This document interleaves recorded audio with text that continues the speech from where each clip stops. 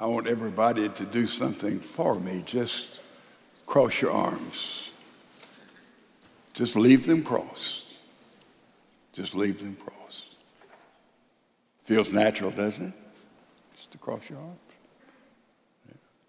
Now, I want you to cross your arms the other way.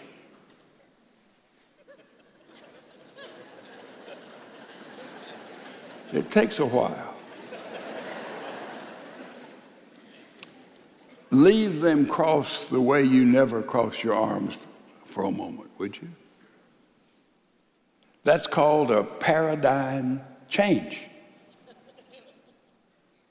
And when we normally don't do what I'm doing, you stay there awkwardly, go back to our normal way of crossing our arms, and we reverse it like this. Hold the reverse, hold the reverse, hold the reverse. You know how long it takes to change something? We say 21 days. Actually, it takes over 70 days. And you have to be disciplined. You have to be determined. You have to work at it. You have to see the advantage of it. It's hard, long, grueling work to change just how we normally cross our arms. Do you get it? You see how if I told you tomorrow you decided I'm going to keep my arms crossed this new way, and I'd say cross your arms, we'd go back to our old way. You have to work at it. Change is not easy. We as a Western culture have been sold a bill of goods. We've been exploited, we've been lied to, we've been fleeced, we've been conned into believing that postmodern psychological counseling is a way we can figure out how to live, how to parent, and how to get married and stay married effectively. It's a total lie that universally counselors, psychologists, psychiatrists have bought into. Postmodern psychological counseling came from the father of modern psychology, Sigmund Freud. And then Sigmund Freud had Dr. Spock. We brought our children up, we bought Dr. Spock. Dr. Spock said, you know about the spoon, and we went through Dr. Spock, and then there was Joyce Brothers, and all of them based what they fed us over and over again on determinism. In other words, your life and my life is pretty well established by the time we are 3, or at least by the time we're 8, and that's the reason that I was toilet trained improperly, therefore I have this possessiveness, or I was abused, or whatever happened. I went through a family that was divorced, therefore that's the reason I can't make commitments. You see how all this works? There's a zillion different combinations of this postmodern psychological counseling that has been fed into us, and therefore I can't help it. I just don't follow through on things just because. And they spend a lot of time and a lot of our money sometimes helping us figure out why we're like we are. And ladies and gentlemen, it's all phony, non-scientific. Not a single syllable of Sigmund Freud's idea of the philosophy of life has been proven. In fact, most all of it has been disproven. Amen. And we don't even know that. The counselors are still back in the dark ages, and they bought into the same lie that we have been believing, most of us, for a long, long time. Parenting, marriage, prior to 1960. Look at marriage, look at kids, look at the nuclear family. What was the condition? If you were not there, look at history. Totally different than where we are today. when we begin to buy into all of this Freudianism that really is determinism, that really is based on an atheistic view of life, there is no God. Now, what is the answer?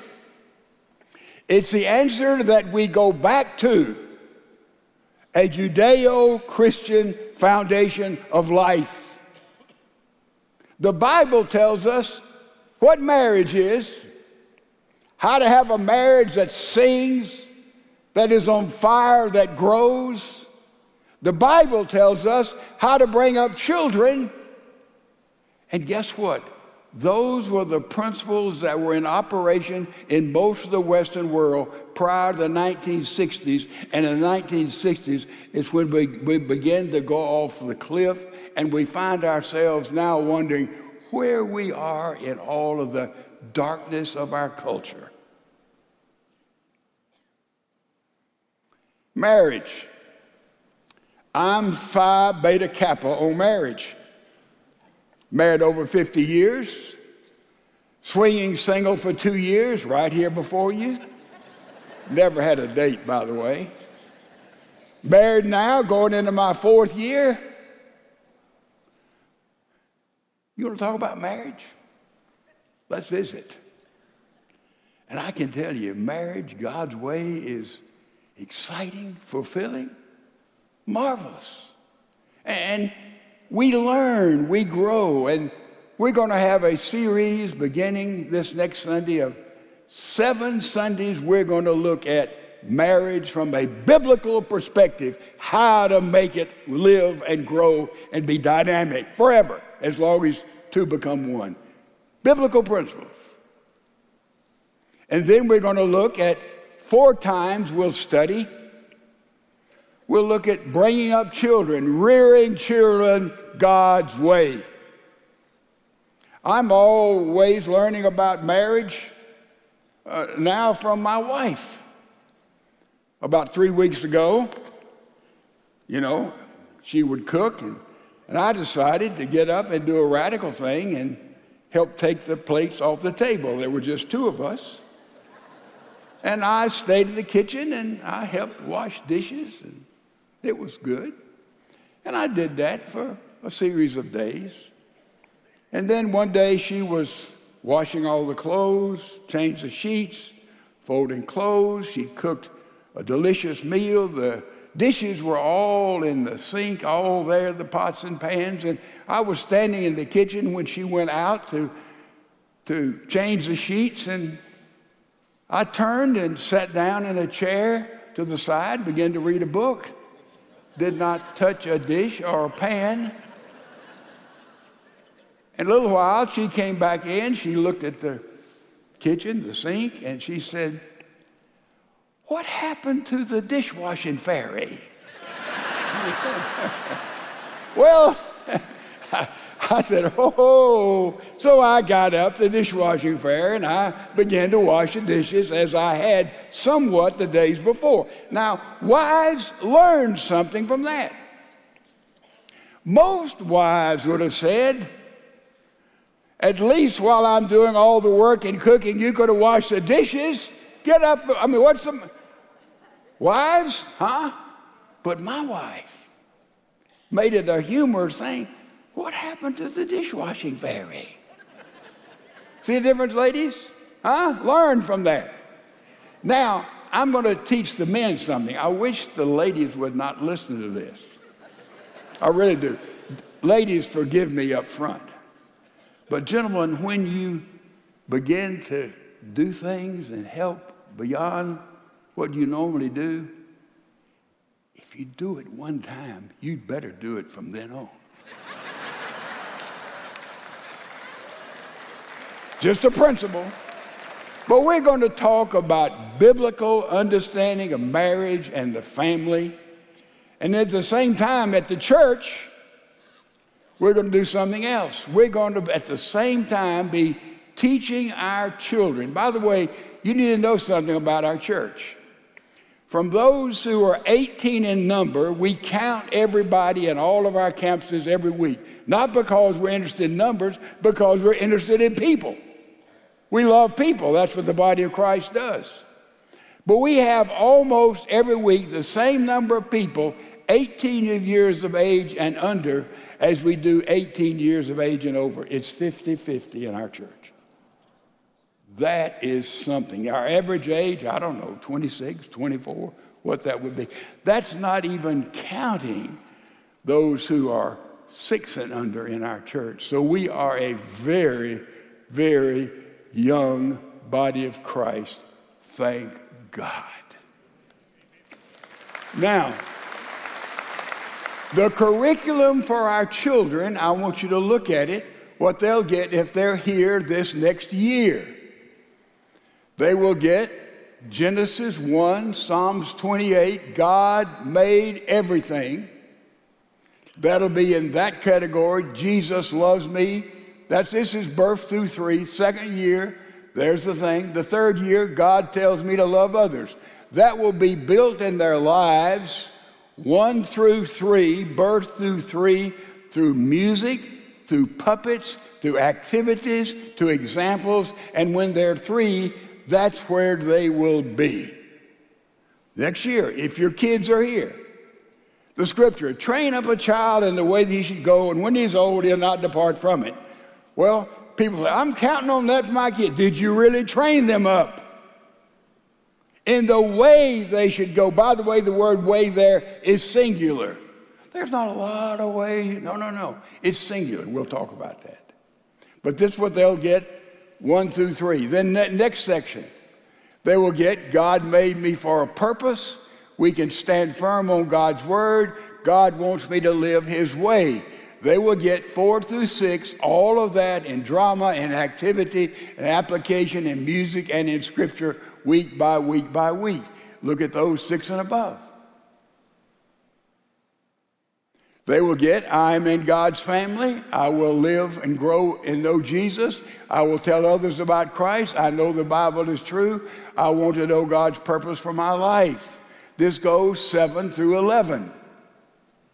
Next section, teaching our kids. Then we go into the Bible study area for adults. We will study the book of Mark, Matthew, Mark. Why Mark? Mark is the simplest one of the Gospels. Someone becomes a Christian, I would tell you, first of all, read about Jesus, read the Gospel of Mark. It is written in 8th grade Greek, therefore it is simple where all of us can understand Jesus in basic terms. We'll study Mark.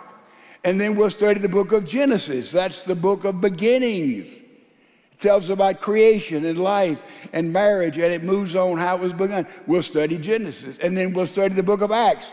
It's the history of the church, how the church evolved. And it went from a Jewish cult all the way into the entire world, the history. You see, as we go through this in Bible study, we'll begin to understand Jesus, we'll understand beginnings, we'll understand about how the church has expanded through the world. Our curriculum for our kids, our curriculum for our adults, how it will coordinate with what we're doing in worship, as I will speak about families, marriage, and then I will speak about kids. Somebody who's single saying, well, that doesn't apply to me. It especially applies to you.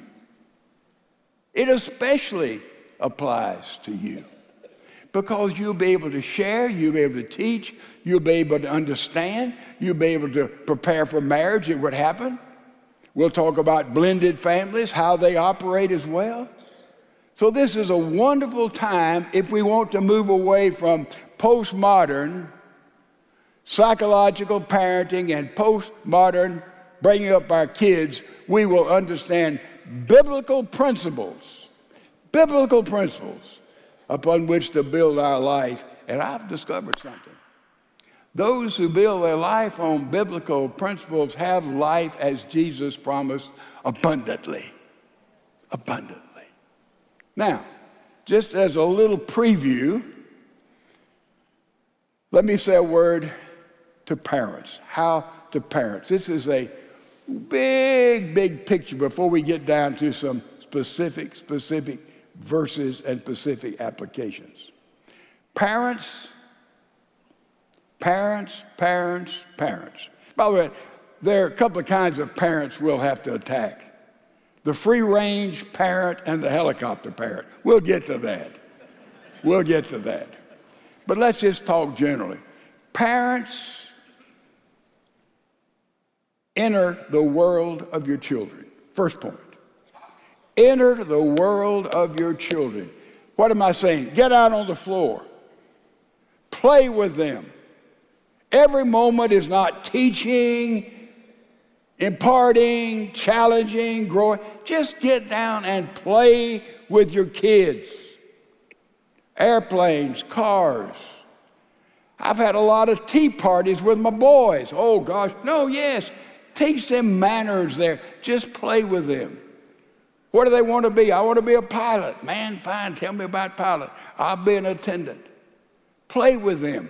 Learn who their secret friends are. I had an imaginary friend named Hessus. And Hessus and I did a lot of things. My son had an imaginary friend named Alice.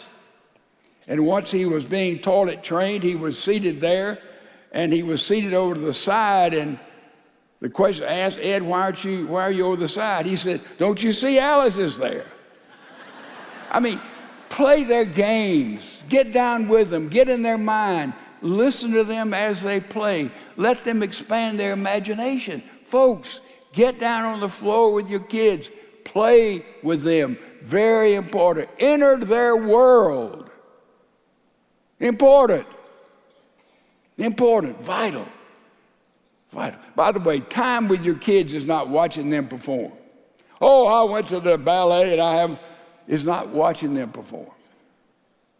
No, get out on the floor. Play with your kids. Enter their world. Understand. Listen to them. Get to know them.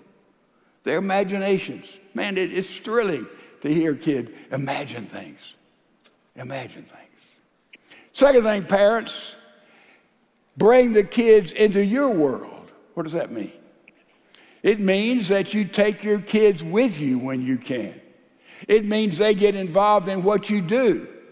I took all of our kids to beach retreat way before they would go when they're very young, and they just hang out with Dad as I was there with teenage kids.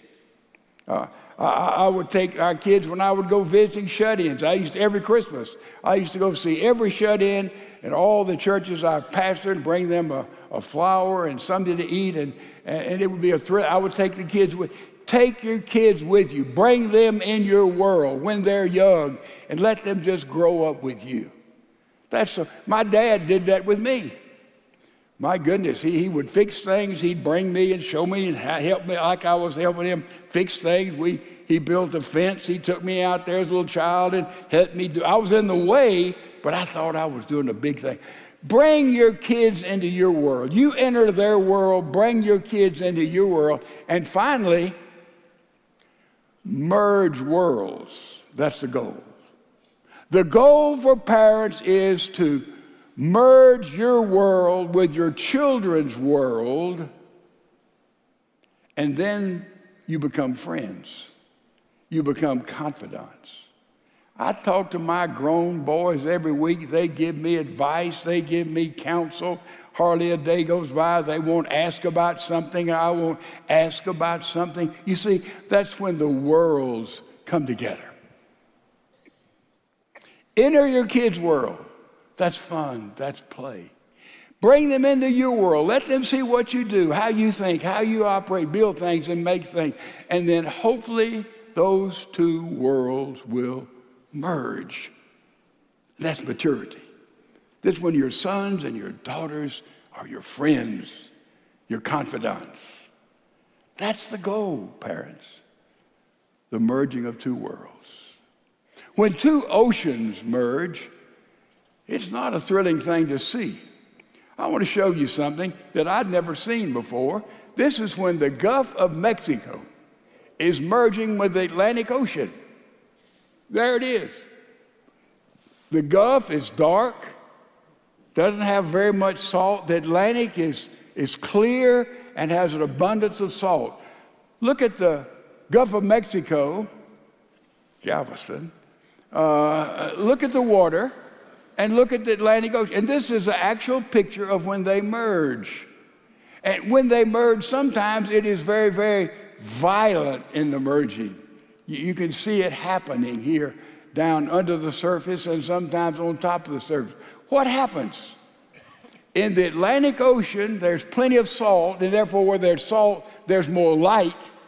And the fish there are larger and more vigorous and more alive, whereas in the Gulf of Mexico, the fish are smaller and slower. And if fish in the Gulf of Mexico, somehow in the merger of these two bodies of water, get in the Atlantic Ocean, whew, they're immediately revived. You can see a different vibrance in them. By the same token, if the fish that were brought up and in the Atlantic Ocean get in the Gulf of Mexico, many times they die. A lack of salt, a lack of light. And I saw this and thought about this. I said, you know, this is the way we are. When two families merge, when our children, we merge with them as they grow and mature, if we have done it right, parents, if we have done it God's way, parents, we trained up a child in the way that they should go, not many ways. And we've done that in cooperation with the church and our family and how we loved our kids and how we cared for our kids and how we disciplined our kids. My. There will be a merger of salt and light. You are the salt of the world. You are the light of the world. This is what this generation will become if we parent biblical ways, if we marry biblical ways. And what's going to happen is, cross your hands again, just naturally as you do. To go back to being married a biblical way, to go back to begin to parent a biblical way, we're going to have to change some stuff, and we're going to have to reverse this.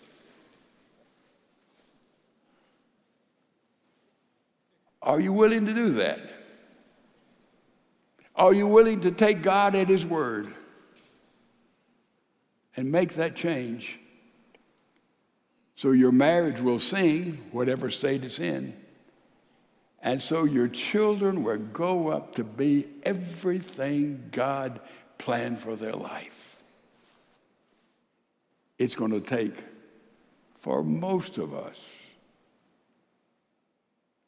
to be engaged in a new paradigm and make some radical changes.